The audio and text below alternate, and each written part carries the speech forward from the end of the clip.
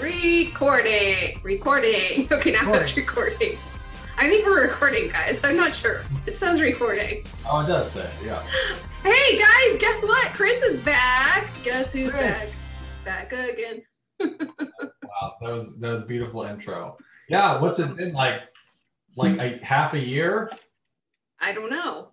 It's been a long time. It's been a long time. Well, welcome to another episode of Screen on the Spot from home. We're still home, with no end in sight, I don't think. Yeah. I don't know. But Chris is here. Yay.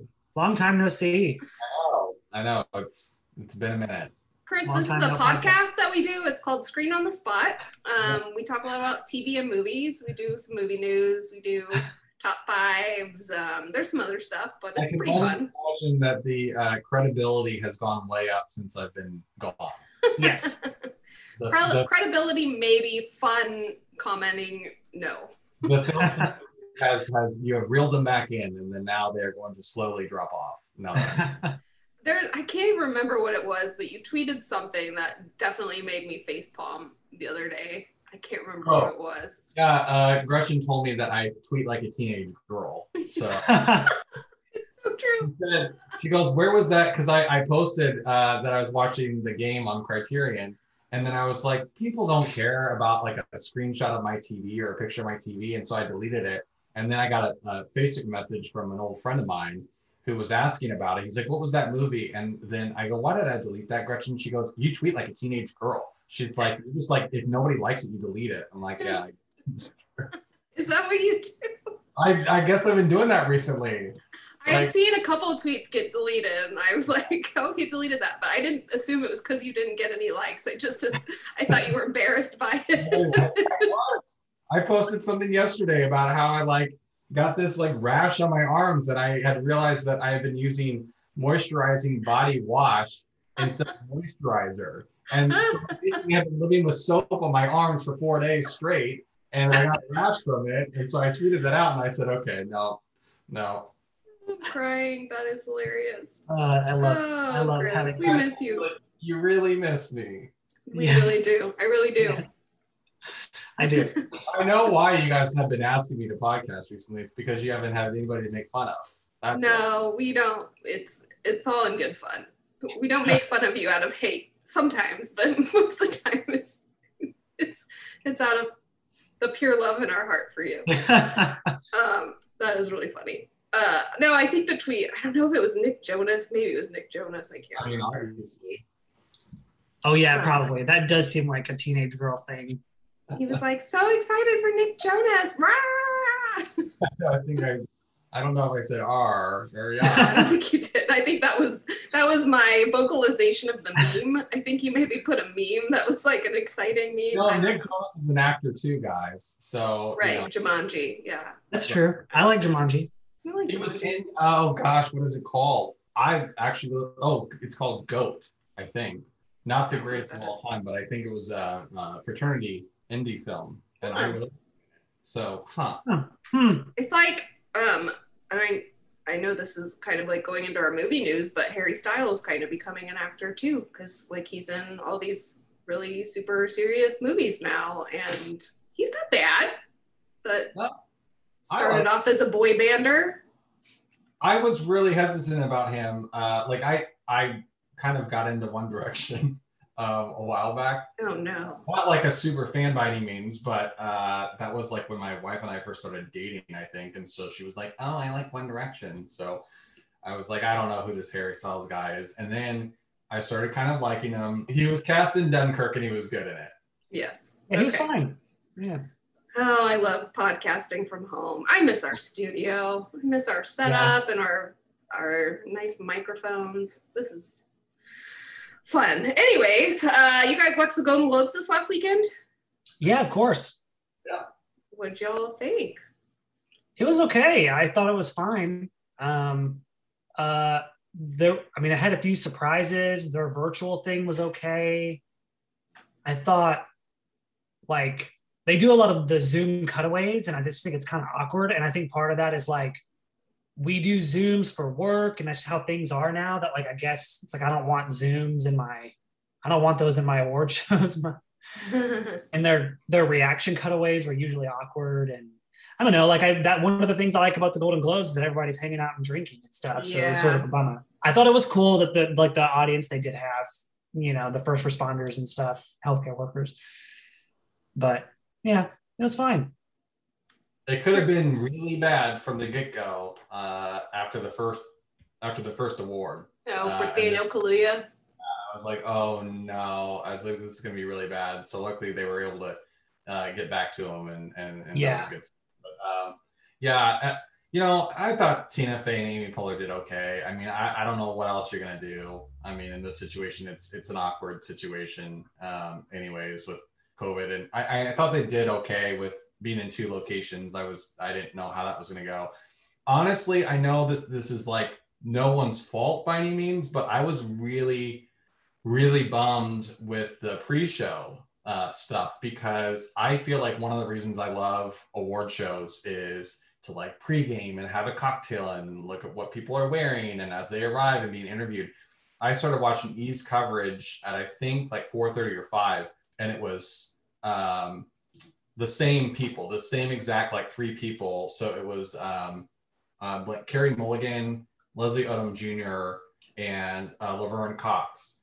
And so it was 2 interviews on Promising Young Woman, and then Leslie Odom Jr. for the first 30 minutes of NBC's pre-coverage. And then it started interviewing with a guy from Law and Order and like a bunch of NBC show people. And I thought it was just, I'm assuming that the reason why it was like that was because people aren't forced to walk the red carpet anymore and then to talk. So maybe they were still getting ready, but I was really bummed that I felt like there was basically 0 coverage from the get-go. And that was probably my biggest frustration, which, what are you going to do? Call Viola Davis and say, please get on the TV with us? Can you FaceTime us? Yeah. Yeah. So I get it. That's out of their control. But I mean, yeah, I thought it was fine. I guess what we learned is that everyone needs to watch The Crown, apparently. I said that like right before. I was like, people love The Crown. You cannot vote against The Crown, because now that I started watching it, I get that. I didn't get it before, but now that I've seen, parts of I'm on season 3, but the first 2 seasons were really good. And I really like the show, so I can see why, it wins all the awards that it does. But yeah, you can't vote against that. Like it's going to win. It's going to win a lot of things. Why I was so sold on Ozark. I picked Ozark across the board, and I totally forgot, well, duh. But I don't think that was a bad, like you were saying, oh, that was dumb, but like that wasn't dumb. Like that's not, sometimes it's a sneaker and it just wins things that you weren't expecting. So, and it's a good show. So, because I don't know if Jason Bateman has won for actor. I know he won for director. Yeah. But then I don't know if he's ever won for actor. So I'm convinced, like I told you guys, I think next year will be Ozark's year, being its final season. I feel like the last couple seasons I haven't been as interested in. I feel like the show's going downhill is what I'm trying to say. So yeah, either it'll continue that way or the last season will be really, really good. But I don't think it was been as good as it was the first season. So I've lost a little bit of interest in that show. I haven't seen it. But you haven't watched any of it?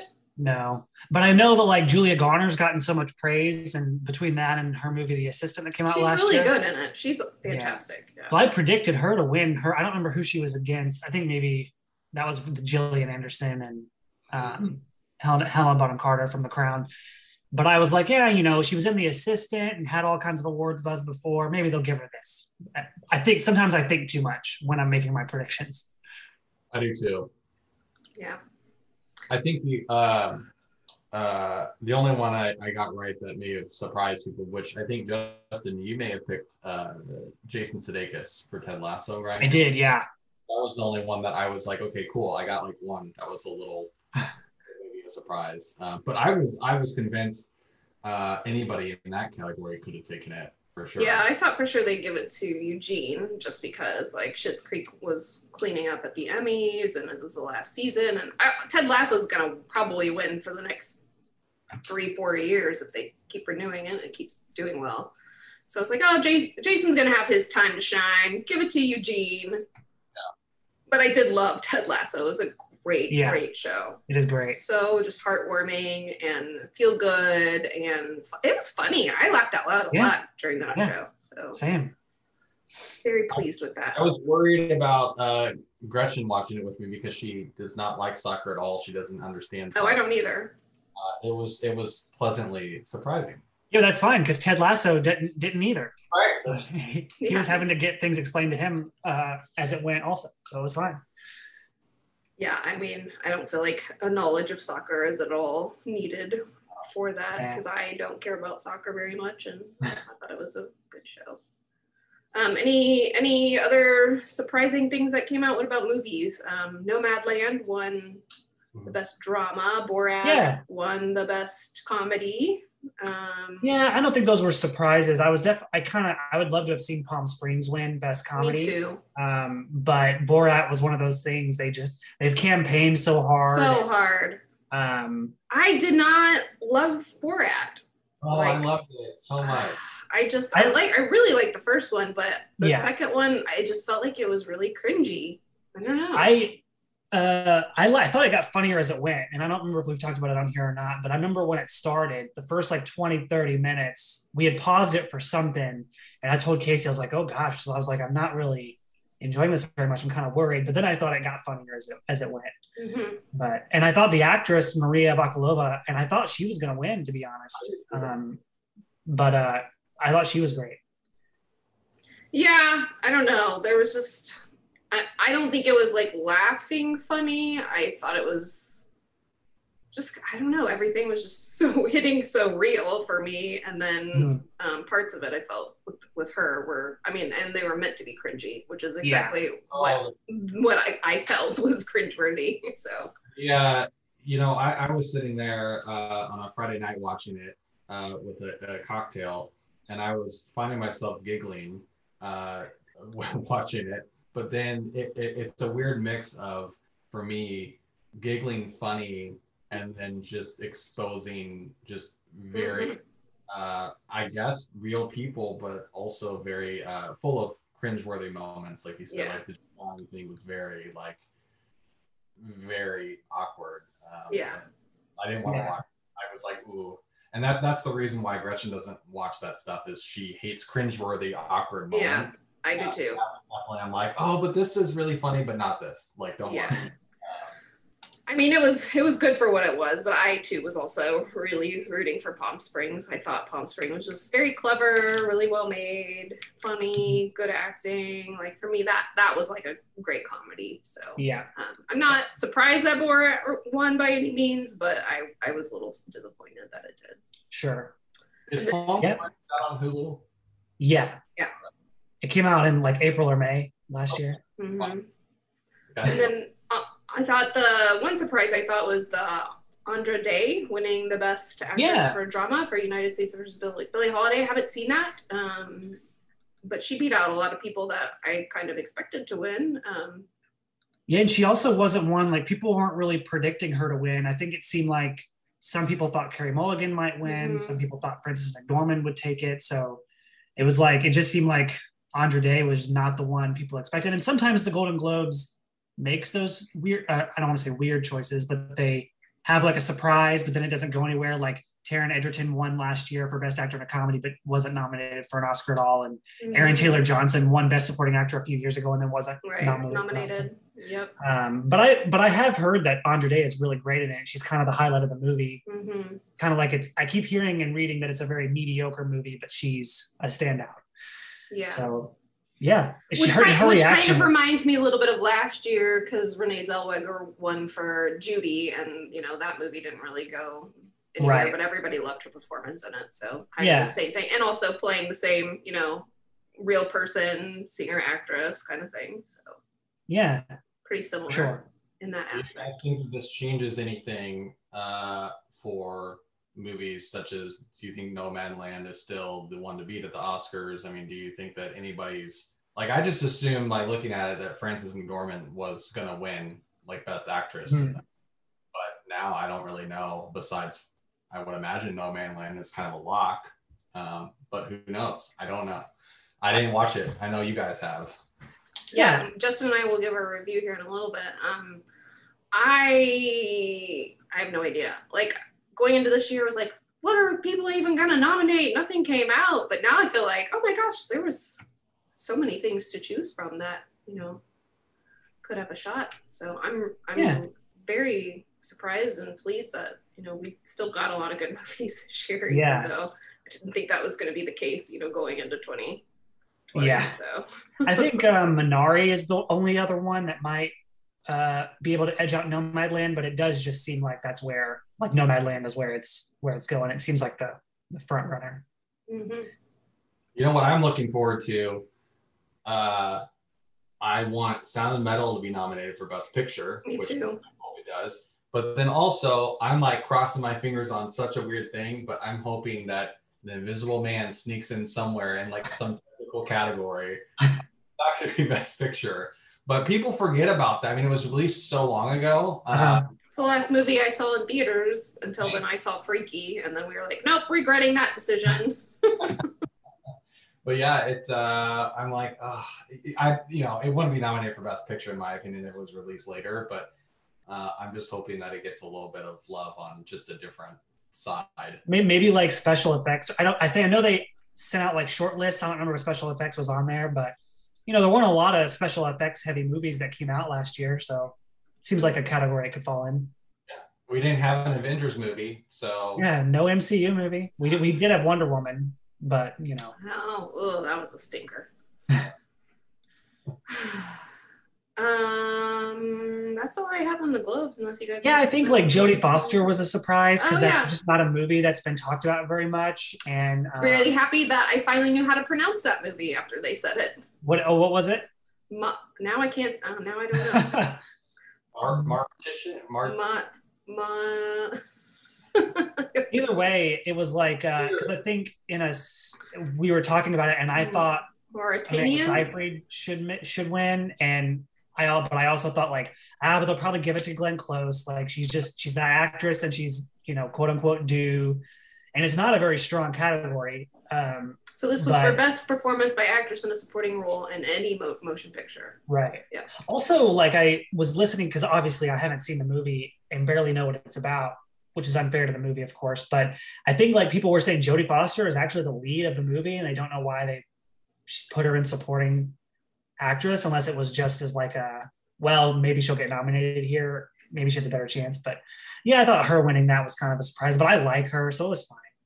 Yeah. I like Jodie Foster. I didn't feel strongly about any of those. I haven't seen Mank yet, and I thought Hillbilly Elegy was just okay. And Glenn Close was good in it, but the movie was, not my favorite. I was shocked just from an outside perspective by Rosamund Pike winning. Yeah. But I know that Sarah, I did, but that. You better know, Sarah, you've seen it. I've seen it. I haven't, but it got a lot of really great reviews. People loved her in it. People loved Peter Dinklage in it. So I kind of knew about the buzz going in. That's why I voted for her. Yeah, it's a fun movie, and she is really good in it. It's a lot like a Gone Girl character, right? Yeah, and I'm stealing this from somebody else that I talked to about it. But if you think of it as a sequel to Gone Girl, it's kind of more fun that way, and kind of makes things make more sense a little bit because you don't get a lot of like her motivation in I Care a Lot, and that's a big weak point of the movie. But yeah, it's kind of fun. It's a kind of a similar character. Mm-hmm. We clearly in our household we didn't know a ton about the Golden Globes as much as you guys going into it because Rosamund Pike, I remember her expression. She seemed like very like blah and like didn't want to be there, and all of a sudden she won. And then when she said, "It looks like I care a lot," and I knew that was the title of the movie, but then Gretchen goes, "Yeah, she really didn't." I go, "No, that was the name of the movie." That was nominated or whatever.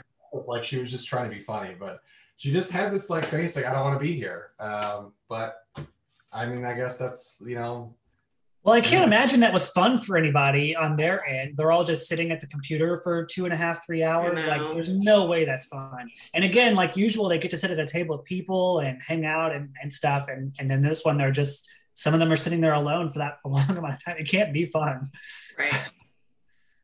Yeah, I'm sure it was awkward. And then they like stuck the nominees together in a Zoom room and recorded that during breaks and stuff, or right before breaks. Like, Yeah, imagine Hey. being in the group. I think it was like Jason Bateman and Bob Odenkirk and the guy from The Crown and Al Pacino. Yeah. Imagine just Like sitting hanging there out in a there. Zoom group with Al Pacino. Like, that's so weird. There were some that were, I think that one specifically, I think Bob Odenkirk and Jason Bateman, I want to say they're friends or they know each other. And so I felt like they were talking and making conversation, but then, so I kind of liked that at first, but then there would be breaks where no one was saying anything and no one knew each other. And then you're like, what do you say? And then they have the audio up on the break. I'm like, okay, just go to break. Yeah. The technical aspect was another interesting thing, just the audio, and nobody knew when they were on. And yeah, we'll see how. I'm curious how they'll do the Oscars, because I can't imagine it's going to be hundreds of people in a room together, Right. But hopefully, if they do it virtually, it'll be a little more put together. Well, Bob Odenkirk, wasn't he in Arrested Development? So that's maybe how they knew each other.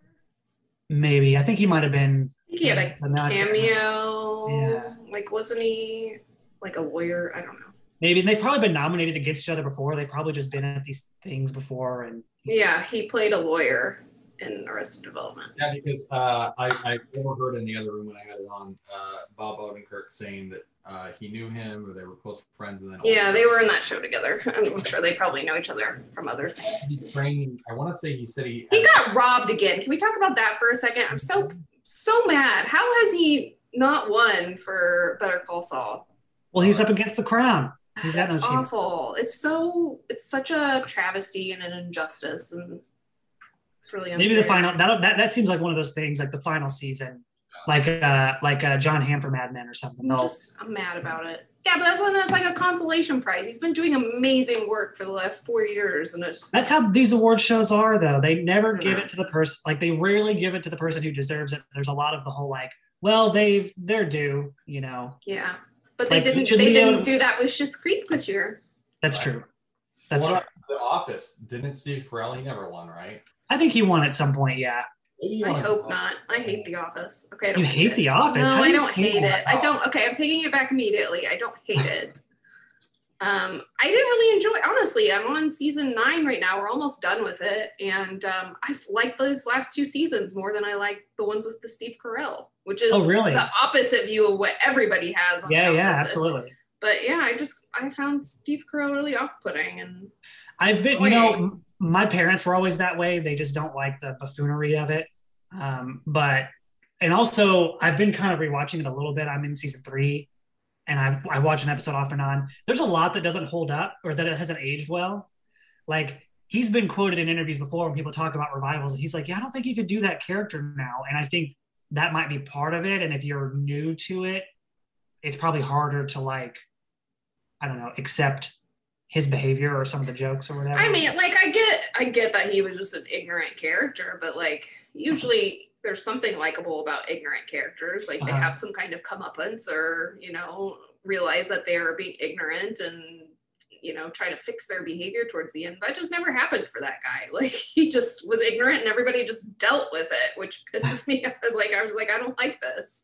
Well, I appreciated we don't have to go on a huge Office tangent, this show that's been around for a decade, but I thought that they had moments where he was a little redeemable. Like, he would kind of, whether it's like, oh, he has a moment where he's like, oh, he's actually really a good salesman and does this, or he actually does care about these people. Right. But I mean, I agree. It's stretching a thin thing. Yes, he was redeemable in the fact that he loved the people around him and considered them family, but that's it. Like, he was still ignorant on everything else, so he wasn't redeemable in his most hated qualities, which like, well, I think Parks and Rec is a show that's a lot better.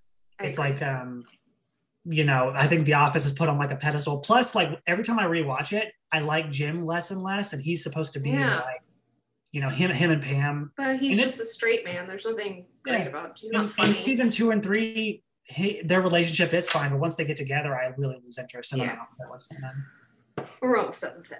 Anyways, okay, so moving on. Oscar nominations come out on the 15th, and then the telecast is on April 25th. So see what comes of that in a couple weeks here. Um, I'm gonna be in Florida for the Oscars this year. what are you doing in Florida? It is Gretchen's 30th birthday. Oh, So we're going to Florida. So we'll hop on a Zoom call and we can cheers or something because we won't be able to. I guess that's the difference. Is you guys always get mad at me for the Oscar party, but I guess we can't have it yet. Yeah, we won't have one this year. It's going to be sad. no, we said we're gonna sit outside in chairs and look at the TV and through Justin's window. That's right. Like, hello. What if we did? We should. If I wasn't in Florida, Sarah, we should plan that. We should just scare Justin and just go to his house. Show up, be like, hey. Or just remember, I have children, so if you're gonna like try to scare people through windows, yeah.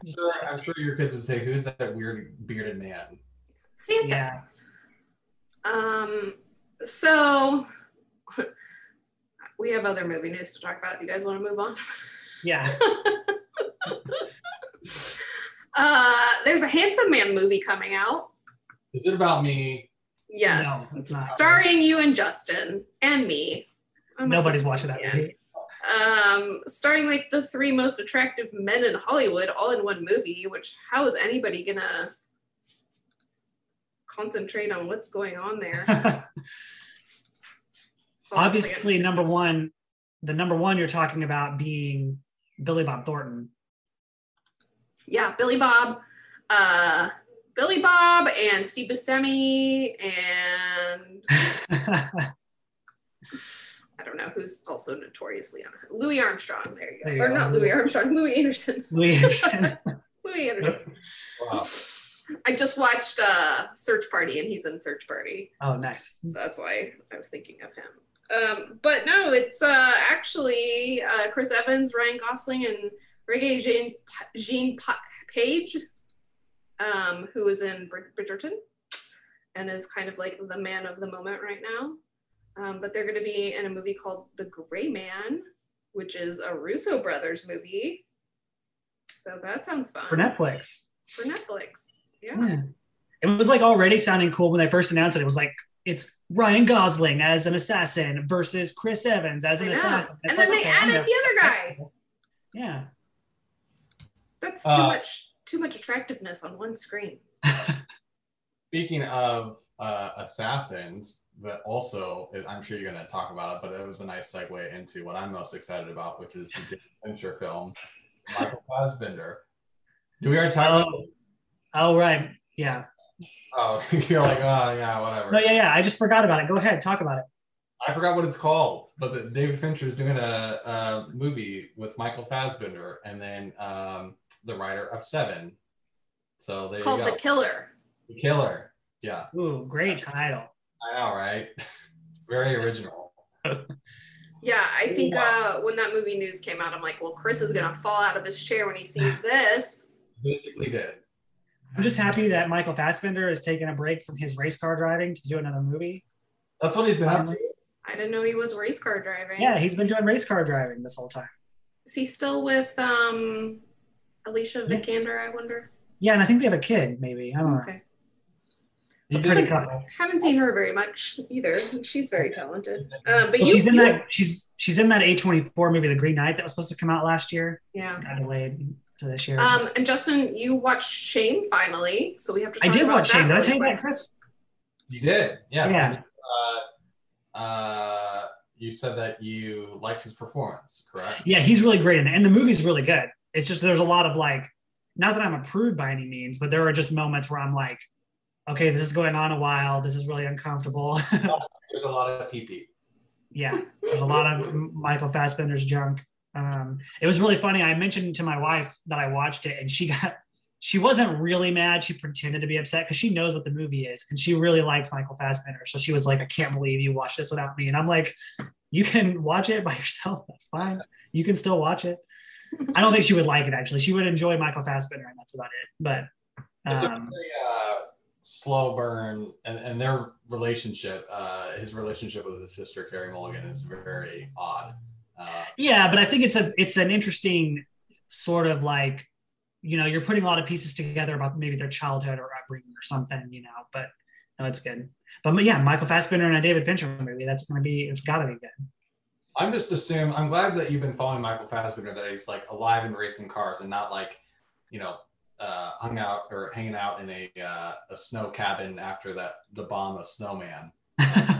I tried. I heard this on it was another podcast. They mentioned it and I thought they were joking and I looked it up and yeah, he got a whole profile in some magazine. He's racing cars and I guess he's pretty good. I think he's been doing that for a while because I remember I held on to this GQ forever and I threw it away recently, but he was on the cover of GQ way back in the day and he was racing cars. There you go. Maybe that's what it was. Cars. Interesting. Well, we look forward to that come out. It is based on a graphic novel. So I guess if you're really that interested and don't want to wait, you could go read the graphic novel. But that should be fun. And then Party Down's coming back for fans of Party Down. I've not seen it. I know a lot of people loved it and everybody's like, oh, you need to watch it because you would love it. I'm sure I would. It's good. It's one of those like before they brought Arrested Development back, one of those like shows that was only a couple seasons but really really great, like unjustly canceled, right? Gained a following later. It's really good. Great cast. Adam Scott, Lizzie Kaplan, yeah, Martin Starr, yeah, great Martin cast. Starr. I love Martin Starr. Yeah, he's KC good. native Martin Starr, or wait, he's not. Wait, his mom was from here. Is he from here? I think his. I can't remember. I think so. I don't know. He has a connection. We shall claim him. So that's coming back as a Stars like series, I believe, right? They're just gonna do like a limited, I think 6-part series. Yeah, so that's pretty fun. That's okay. Stars needs something. Stars is probably the worst of the worst in terms of streaming services. And they have really good movies. I was gonna say, growing up, Stars it's always been HBO, and then it was Stars, and then I got a trial of Stars to watch Panic Room because I haven't seen that in a while, and Beautiful Day in the Neighborhood was on Stars, and then I was like, well, I might as well try to utilize this for 7 days, and there was some good movies like Philadelphia and some other like great classic movies. Like no series at all that were good. And so hopefully they can kind of bump up their game, and hopefully this kind of helps because I just feel like they don't really have much. Like Showtime has some good stuff, but although Cinemax, we haven't really heard about. I don't even know what's on Cinemax anymore. I don't even think they're doing like TV shows. I don't think they are. But every time I try to use that app, it tells me to go somewhere else. So I don't even know what's going on with that. They've got all the XXX stuff, so they're not. I'm sure they're fine. Cinemax, sorry.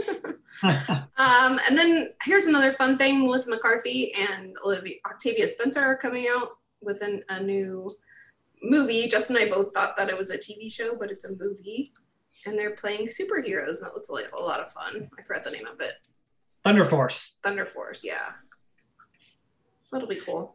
Yeah, it looks really fun. I remember hearing about it a long time ago, and I don't know if I even knew it was coming to Netflix though, but I like this combination of Melissa McCarthy and Octavia Spencer. Me too. I like the idea of older superheroes. Yeah. Like people you wouldn't expect to be. That'll be out sometime this year. There's no release date April. yet, but okay. I didn't see a release date on it. Cool. Also out now, Coming to America on Amazon Prime. None of us have watched it yet. Not yet. Getting mixed reviews. I plan on watching it ASAP because Coming to America, the first one, is one of my absolute favorite comedies of all time. Plus, just seeing Eddie Murphy back in his wheelhouse. I'm really looking forward to this. I don't even care what people say if they're like disappointed in it, whatever. It's another Coming to America. Like it's more Eddie Murphy. I got roasted last night on social media by all of our coworkers for saying that I've never seen Coming to America. You've never seen Coming to America? No. We talked about this on our podcast before? I don't think I've admitted that I've been too Chris! Well, that's a well-deserved roasting then. Classic comedy. I mean, I've seen a lot of Eddie Murphy's older stuff, but no, you haven't seen Coming to America. Although I haven't seen Trading Places either. Oh, Trading Places is also that's really funny. yeah, Trading Places is good too, but Coming to America is just like, it's on another level. I don't know. Yeah. It's arguably I still consistently quote that like weekly. And I have been for the last 20 years. It's really sad that I haven't seen Coming to America, but I've seen Daddy Daycare and Norbit. So yeah, that is sad. That is very sad. Watch Coming to America. It's I'm not kidding. I quote it all the time, and it never ceases to be in my thoughts or vocabulary just because it's such a classic movie. You should watch that this weekend, and then go watch the second one. I will, and I'll report back. Okay. I'm gonna hold you to that. I'm gonna text you tomorrow. I'll be like, "Did you watch it yet?" It's on Prime. The first one's on Prime also. Yep. Okay. It's available. 1, 2, 3. WandaVision finale tonight. Very excited about that. Trying to avoid social media because I already saw it. Twitter is silly because it does like WandaVision is trending with these things, and then it's on the with these things that ends up being the spoiler. Right. So I haven't gotten anything huge spoiled, but it's like I'm just trying to avoid social media. Yeah. I was very doubtful about that show going into it. Just with the trailers and stuff. Like I was like, I don't really know what they're doing with the show. Yeah. And then the first 3 episodes, same thing. I was like, I don't really know what they're doing with the show. This is all strange, but kind of cool. And now I love it. Now I think it's just incredibly smart and very well made and very surprising. And honestly, I mean, just the way that they're kind of dealing with heavier subjects like just grief and heartbreak and trauma. Yeah, it's unexpected for a Marvel movie. I mean, I don't know if it's unexpected. They do touch on that kind of stuff. But I love that. I love that something that could have been silly and, superheroes, like they really do handle, the harder parts of life in an interesting and neat way. So that and just letting giving more time to a character who hasn't gotten a lot of time in these movies is really nice. Just like, really diving deeper into Wanda, and Elizabeth Olsen is really good in the show. So she's great. Yeah, it's been really good. I have to say too that I didn't know a lot about her character Scarlet Witch at all, and now I'm like learning like how important she is to the MCU and how powerful she is. Because before it was always Tony Stark or Iron Man and the whole the bigger people. So I love that she's kind of taking over as this like strong female who's super important as a character. Absolutely. A quick nerd tangent. She has some of my favorite comic storylines. Like House of M is one of the more popular ones, and that's one where she literally wipes out, like she like literally changes the world with her abilities, and like ends up at the end of it she's wanting to wipe out all mutants, and she can. Like that's just how powerful she is. Wow. So she's a fascinating character, and she's always been kind of underrated and underutilized in the movies. So I'm excited that they're giving her due. Yeah, me too. I've heard a lot about WandaVision. My guy, his name's Grant, that I took a lot of film classes with at KU. He is a camera guy on WandaVision, and so I his post and whatnot. And then I'm glad that people are starting to talk about it in a positive way, because at first I thought I recall a lot of people being like, I'm so confused. And then I still see people on Twitter talking about, they like post memes about like how I feel after watching WandaVision, and it's like an abrupt ending that, and so I don't have Disney Plus anymore, but I'm glad that you guys are enjoying it. Yeah, and you've never really been super into all the Marvel stuff, because I know you like them, but I have an appreciation for superheroes altogether, and I love Iron Man. Really got me like I love the first Iron Man, and I love Robert Downey Jr. So I think honestly the reason why I liked a lot of the Avengers movies was because of him. Mm-hmm. So I know you guys follow everything else very closely, and I'm not. Yeah, we're on levels. Like Justin's like level top 80 tier. I'm like a medium leveler who I know things and I really like all the movies. I've seen all the movies. I know a little bit extra about the movies. So I'm like a medium plus fan, I guess. And then there's you who's just like, man, I'll watch them occasionally. Yeah. If you guys never get the inside scoop on reality television, yeah, I'm like here. That's also what I love about us. It's like we all have our different levels of things. Like none of us are all on the same level about any one thing. Like horror, Chris is up at the top. Like Justin, you're the medium one, and I'm down at the bottom. You know, so it's fun. It's cute. We're cute people. We're super cute. We're adorable. All right, real quick. There's a lot of Marvel content this year too. There's a ton of it. 3 or 4 series. Falcon, and we're supposed to get movies. And Falcon and Winter Soldier's coming out next month, I think. 2 weeks. 2 weeks. Okay, yeah. This month. Loki's coming out in June. Yeah. Yeah. I don't know what's after that, but movies, I think. The Black Widow movie is supposed to be in May. Oh crap, I just forgot. And the 10 Rings is in July, I think. Yeah, it's all The Eternals is in November. Mm-hmm. And then I think Hawkeye is supposed to premiere at toward the end of the year, but I don't know if they have a release date for that one. So much, I guess. Yeah, I mean, I always said I don't know what I'm going to use Disney Plus for, but I like all these shows, so I'm watching them. Real quick, we got to do a quick review of Nomadland, and I want to hear your thoughts on Minari after that, Justin. But we both watched Nomadland the last week, I think. Mm-hmm. Yeah, I watched it last Thursday or Friday. Yeah, and then it won the Best Picture, so we have to talk about it. Justin, what are your thoughts on Nomadland? First of all, give us a quick synopsis of what it's about in case people don't know.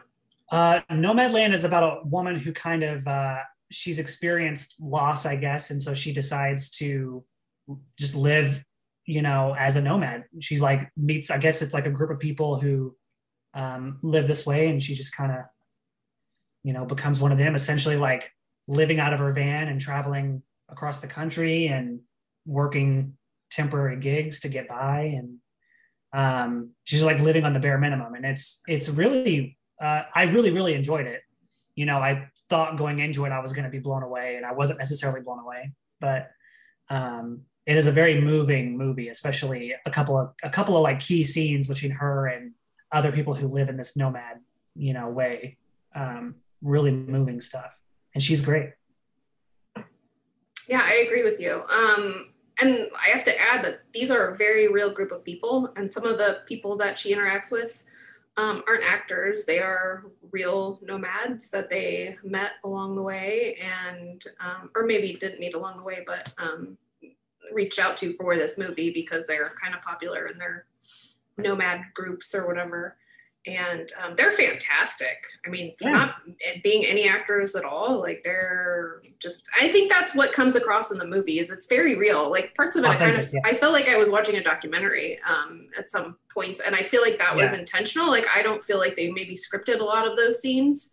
I have the script, I should read it. But I feel like maybe they kind of just put Frances McDormand in these places and filmed it, and those are her real interactions with some of these people. Mm-hmm. I don't know that for sure, but that's kind of the feeling that I got watching it. So it feels very authentic. Yeah, it just feels kind of like a documentary on nomads, but with a story behind it. But yeah, there are these people who, for whatever reason, either they give up their homes or they don't have a home. Like in this movie, her town, like it's a company town, the main company shuts down and everybody gets laid off, so she doesn't really have anywhere to go. But yeah, she takes seasonal gigs and just travels the country and works odds and end jobs, and is really, really pretty. I thought the score was great. I thought the acting was great. Again, I agree with you. I wasn't totally blown away with it, but I was pleasantly surprised at how nice it was. It's very slow moving. Yes, it's just very pleasant. Very quiet, like a quiet film that you just kind of enjoy, and not a lot of thinking involved with it. You just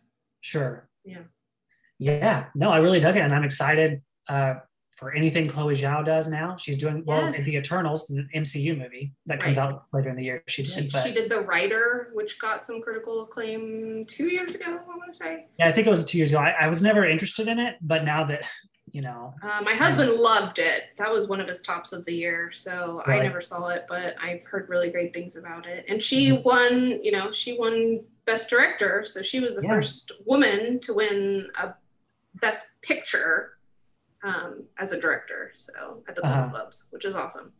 Yeah. Yeah. It's just really good. And it's it may not be the movie that I would like to win, but I'm perfectly content with it winning things, Yeah, I agree. Like, I'm kind of with Chris. Like, Sound of Metal for me, I haven't seen Minari yet, but that for me right now is the top of my list. Like, that's so far the best film that I've seen. I love Sound of Metal. Yeah. It's just so good. Yeah, everything about it. And I even, from a story standpoint, from an acting standpoint, but also, I feel like that could, in my opinion, clean up on some sound awards, because I was down in my basement and I have like this little surround sound system, and I had like a headache afterwards because of all the sounds coming in, and it really makes you feel like it puts you in his perspective. And I thought they did a beautiful job at just like the movie in general. I mean, it was good. And I remember like the final scene, I was like, okay, this is just really neat. But from a sound perspective, it was crazy because I really did. I was so into it that I felt like I was there. But yes, the sound was like overwhelming, but made you feel like that's how it is. But I hope Riz gets some love, and I'm sure he'll get nominated. But have you guys seen what is it that Chadwick Boseman is in, Ma Rainey's Black Hawk? Yeah, we both saw it. Yeah, the movie's good, but he's phenomenal. He's like just on another level. Yeah, it's insane. Yeah, I mean, it's like almost heartbreaking how good he is. Like he just the way he delivers some of those monologues, like you are emotional after seeing it. So yeah, he's if he doesn't win, it's like a complete shock, but I do think Sound of Metal is kind of like the underrated movie going into it. Like I'm sure it's going to be included in the Best Picture noms, but it's probably not going to win. But that'd be great. Or you go ahead, Sarah. I was just gonna say, like, and I don't even feel like Chadwick's win is like, oh, it's because like he's not here anymore. Like, we're gonna give this to him. Like, if he was still alive, he would hands down win that. Yeah. Oh, he absolutely deserves it. Yeah. That's good enough. I was like the only person who was like, well, I'm not gonna pick him at the Golden Globes because I have seen Sound of Metal and I just love it. And if Chadwick wasn't in that category, 100% that's Riz. That should have gone to Riz. But like Chadwick is. Yeah, on another level. Just so good. Absolutely. I really loved Minari, and that's really. And tell us real quick what that one's about. Minari is about a Korean American family who moves to an Arkansas farm, just kind of wanting to. It's the father like searching for his own American dream. He's just wanting to start a farm, and it's and then of course like there's a lot of challenges in doing that for them, not just being in the city, but just wanting different things in the family. So, a lot of conflicts in the family because of it. And it's a really, really beautiful movie, very moving, very powerful. And the performances from everybody. I know Stephen Wen is the one getting a lot of the buzz and could be Oscar nominated, but the actress who plays his wife and the actress who plays the grandmother are both really, really good. Will Patton from Armageddon and Remember the Titans, he's in it and he's great. It's this is the one that I would like to see win Best Picture, but again, if Nomadland wins it, it's not going to be like I'm going to be content with it. But just Minari is the one that I just felt the most moved by. It's really, really, really good. So you guys should see. I had to rent it, so it's one of the $20 rentals. But I think it's playing at some theaters too. But yeah, it was worth it. It was one of those things I put it on and was like, I'm not really in the mood, but I'm just going to do it because I got time. And then, was completely hooked into it. And great little kid performance in there too. Great little kid performance. Yeah. Yeah, I'm looking forward to it. It's got a lot of great reviews. And I believe you. Thank you. Yeah, I really liked it. I'm excited for you guys to see it. All right. Well, I don't have anything else to add. Oh, I'll just add, because it's been a while. Let's see. So The Night Stalker on Netflix, it's been around for a little bit, but that was extremely scary, but good. I think it's only 4 parts, I want to say, documentary about Richard Ramirez on Netflix. Murder on Middle Beach. I don't know if I mentioned that to you guys at all, on HBO. Just stellar documentary about this kid who I'm assuming I think it was his college project was to do a documentary, and then he did it on his mother who was murdered, and then he makes it his like mission over these years to try to find the truth about what happened to his mom, and it's pretty wild. And what's that one called? Murder on Middle Beach. And it's it like goes all the way up until I want to say like this past like November, I want to say, of like kind of updates. So it's not like some old thing. It just, I think it started as one project and then developed into like, you know, now he's like goes undercover and is trying to find the truth about what happened. So, and like family secrets. And so we really, really enjoy that. We binged watched that. I think it's four episodes as well. Framing Britney Spears on Hulu. That was pretty interesting. And then I think that was really all. And then I haven't watched it yet. I'm going to try to this weekend or next weekend, but The Stylist. I want to say it's on Arrow, which I never heard of before, but it was filmed here in Kansas City about a hairstylist who apparently kills people in her life or in her mind. I'm not sure yet. But it's supposed to be great. Like it's genuinely, there was a film festival it was at last year or the year before, and like the writer of Sinister tweeted about it, praising it. Like it's supposed to be great. And yeah, filmed here in Kansas City, which is really cool. Yeah. So I'm gonna have to, I think there's a free trial when I looked it up of Arrow. So yeah. You're gonna be sleeping with one eye open then. I know it kind of hits a little too close to home. I've been watching Chewing Gum. It's Michaela Cole's show, who did I May Destroy You, which I assume is way different than I May Destroy You, which I haven't seen. But Chewing Gum is really, really funny. It's like it was a BBC show that she had a few years ago, and I think it went to Netflix at some point. It's only 2 seasons, but it's on HBO Max right now, and we're almost done with it, and that's really good. My wife had seen it before, but by the time I got around to watching it, it had been taken off of Netflix. So yeah, that's the one thing I wanted to give note to. Cool. We finished Search Party finally. I liked it. I would recommend it, except there were just parts that kind of got exhausting. Some storylines that you're just kind of like, ugh. But overall, I thought it was kind of addictive. Like you wanted to find out what was going to happen. So sure. It was hard to stop watching it. Cool. But yeah, I think you guys would like it. I think you would all enjoy it. We haven't really started a new show. Yeah, we're kind of on the in-between shows. I've been reading a lot, so. I just saw a trailer come out. I posted about it on Facebook. Seaspiracy. It's coming out at the end of March 24th to Netflix, and it's their own documentary feature about the like the sea industry and like fish and like illegal fishing, and so it looks very close to I'm sure you guys have heard me talk about The Cove back in 2009, which won the Academy Award for documentary, but it's very much like that, where it's an undercover documentary about this guy who's trying to make a change to the illegal food industry or illegal fish industry. Fishing industry. Yeah. Oh, like Seaspiracy with a SEA. Yes. Yeah. Interesting. So you are very into documentaries lately, Christopher.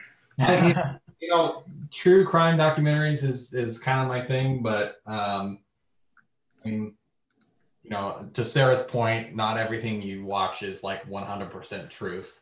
And I think that we can all agree. I mean, on the Stephen Avery one, the Making a Murderer. Yeah. That was a classic example of the show makes it seem like he is 100% innocent, but then coworkers of ours that we talked to who actually, worked there and covered, I think it was Wisconsin, they were like, I don't know what this is talking about. Yeah. We all thought that he was this. So with documentaries, you have to take it to watch. I lied saying we haven't watched anything. We watched the Woody or the Pharaoh versus Woody, yes. Woody versus Pharaoh, which 100% is in line with what you were just saying, and like kind of how I've been feeling a lot about when I watch documentaries. Like I know I kind of got into it with one of your friends about the Free Britney doc, like saying like we don't know everything, like we can't sit there and say like all these things about her because we know maybe 20% of the story.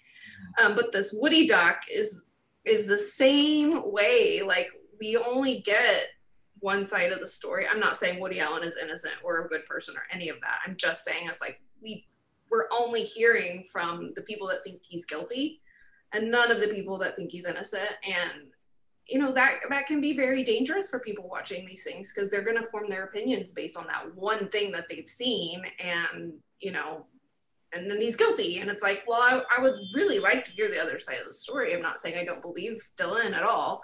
I'm just saying, like, if you're going to do a documentary, like, I would hope that you're trying to present both sides of the story. Mm-hmm. That was one that I was trying to wait until I think it's either episode 3 or 4 that's airing Sunday. So I was trying to wait for it to fully come out. Yeah. I binge watch it because I hate waiting a week. Yes. I'm just a big fan of like knowing all the facts. I like to know the whole side of the story. I don't like just when I'm presented with something on a platter and then it's like, this is what you need to know, and then it kind of forms what you believe in it. It's like I want to know the whole thing so I can kind of form my own opinion about it. I blame different point but same documentary. I blame Allen versus Pharaoh for the reason why I can't find Rosemary's Baby on Criterion anymore. Oh yeah. No, that's because of Paramount, because Paramount Plus just launched. Yeah. Okay, and I'm pretty sure they pulled all of their. Now you have to get a new streaming service. I know, because I was like, I watched Rosemary's Baby in college and loved it. And I wanted to own it on Criterion, but I also am very like, I don't know that I can give like Roman Polanski any of my money.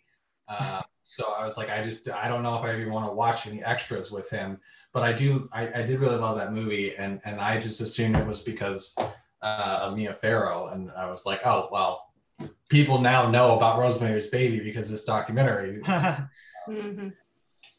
Well, I'll have to watch that, Sarah. Yeah, it's really I think it's really interesting. I mean, if anything, you're learning a lot about what happened.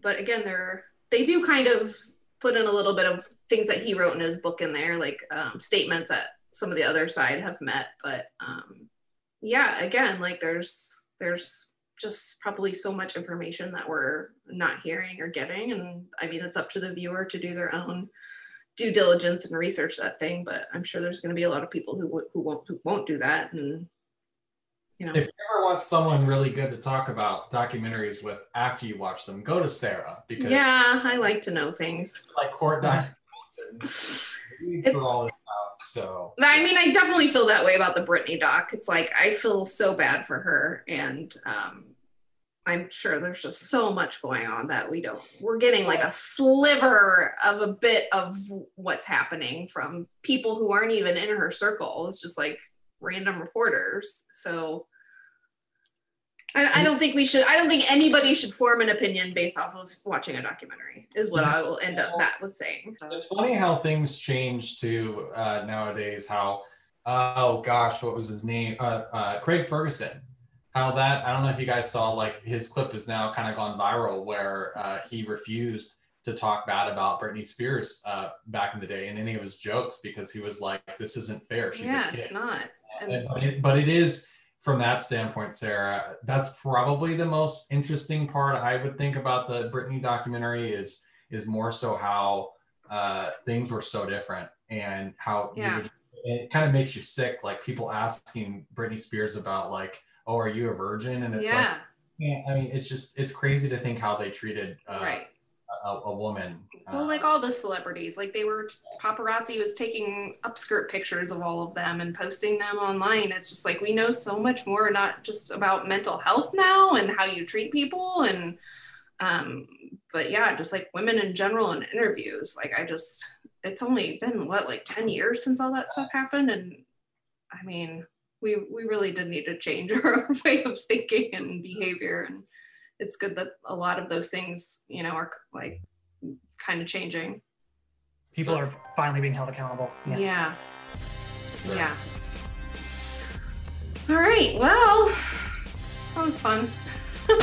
Yeah. Kind of a depressing, way to end the podcast, but I'm glad we chatted about it. Yeah. On a happier note, Coming to America, yay! Yay! So I can watch it. All right, everybody. Thank you for listening. Chris, good to have you back. We did miss you. Well, I missed you a little bit. All right. Bye. Bye. Bye-bye.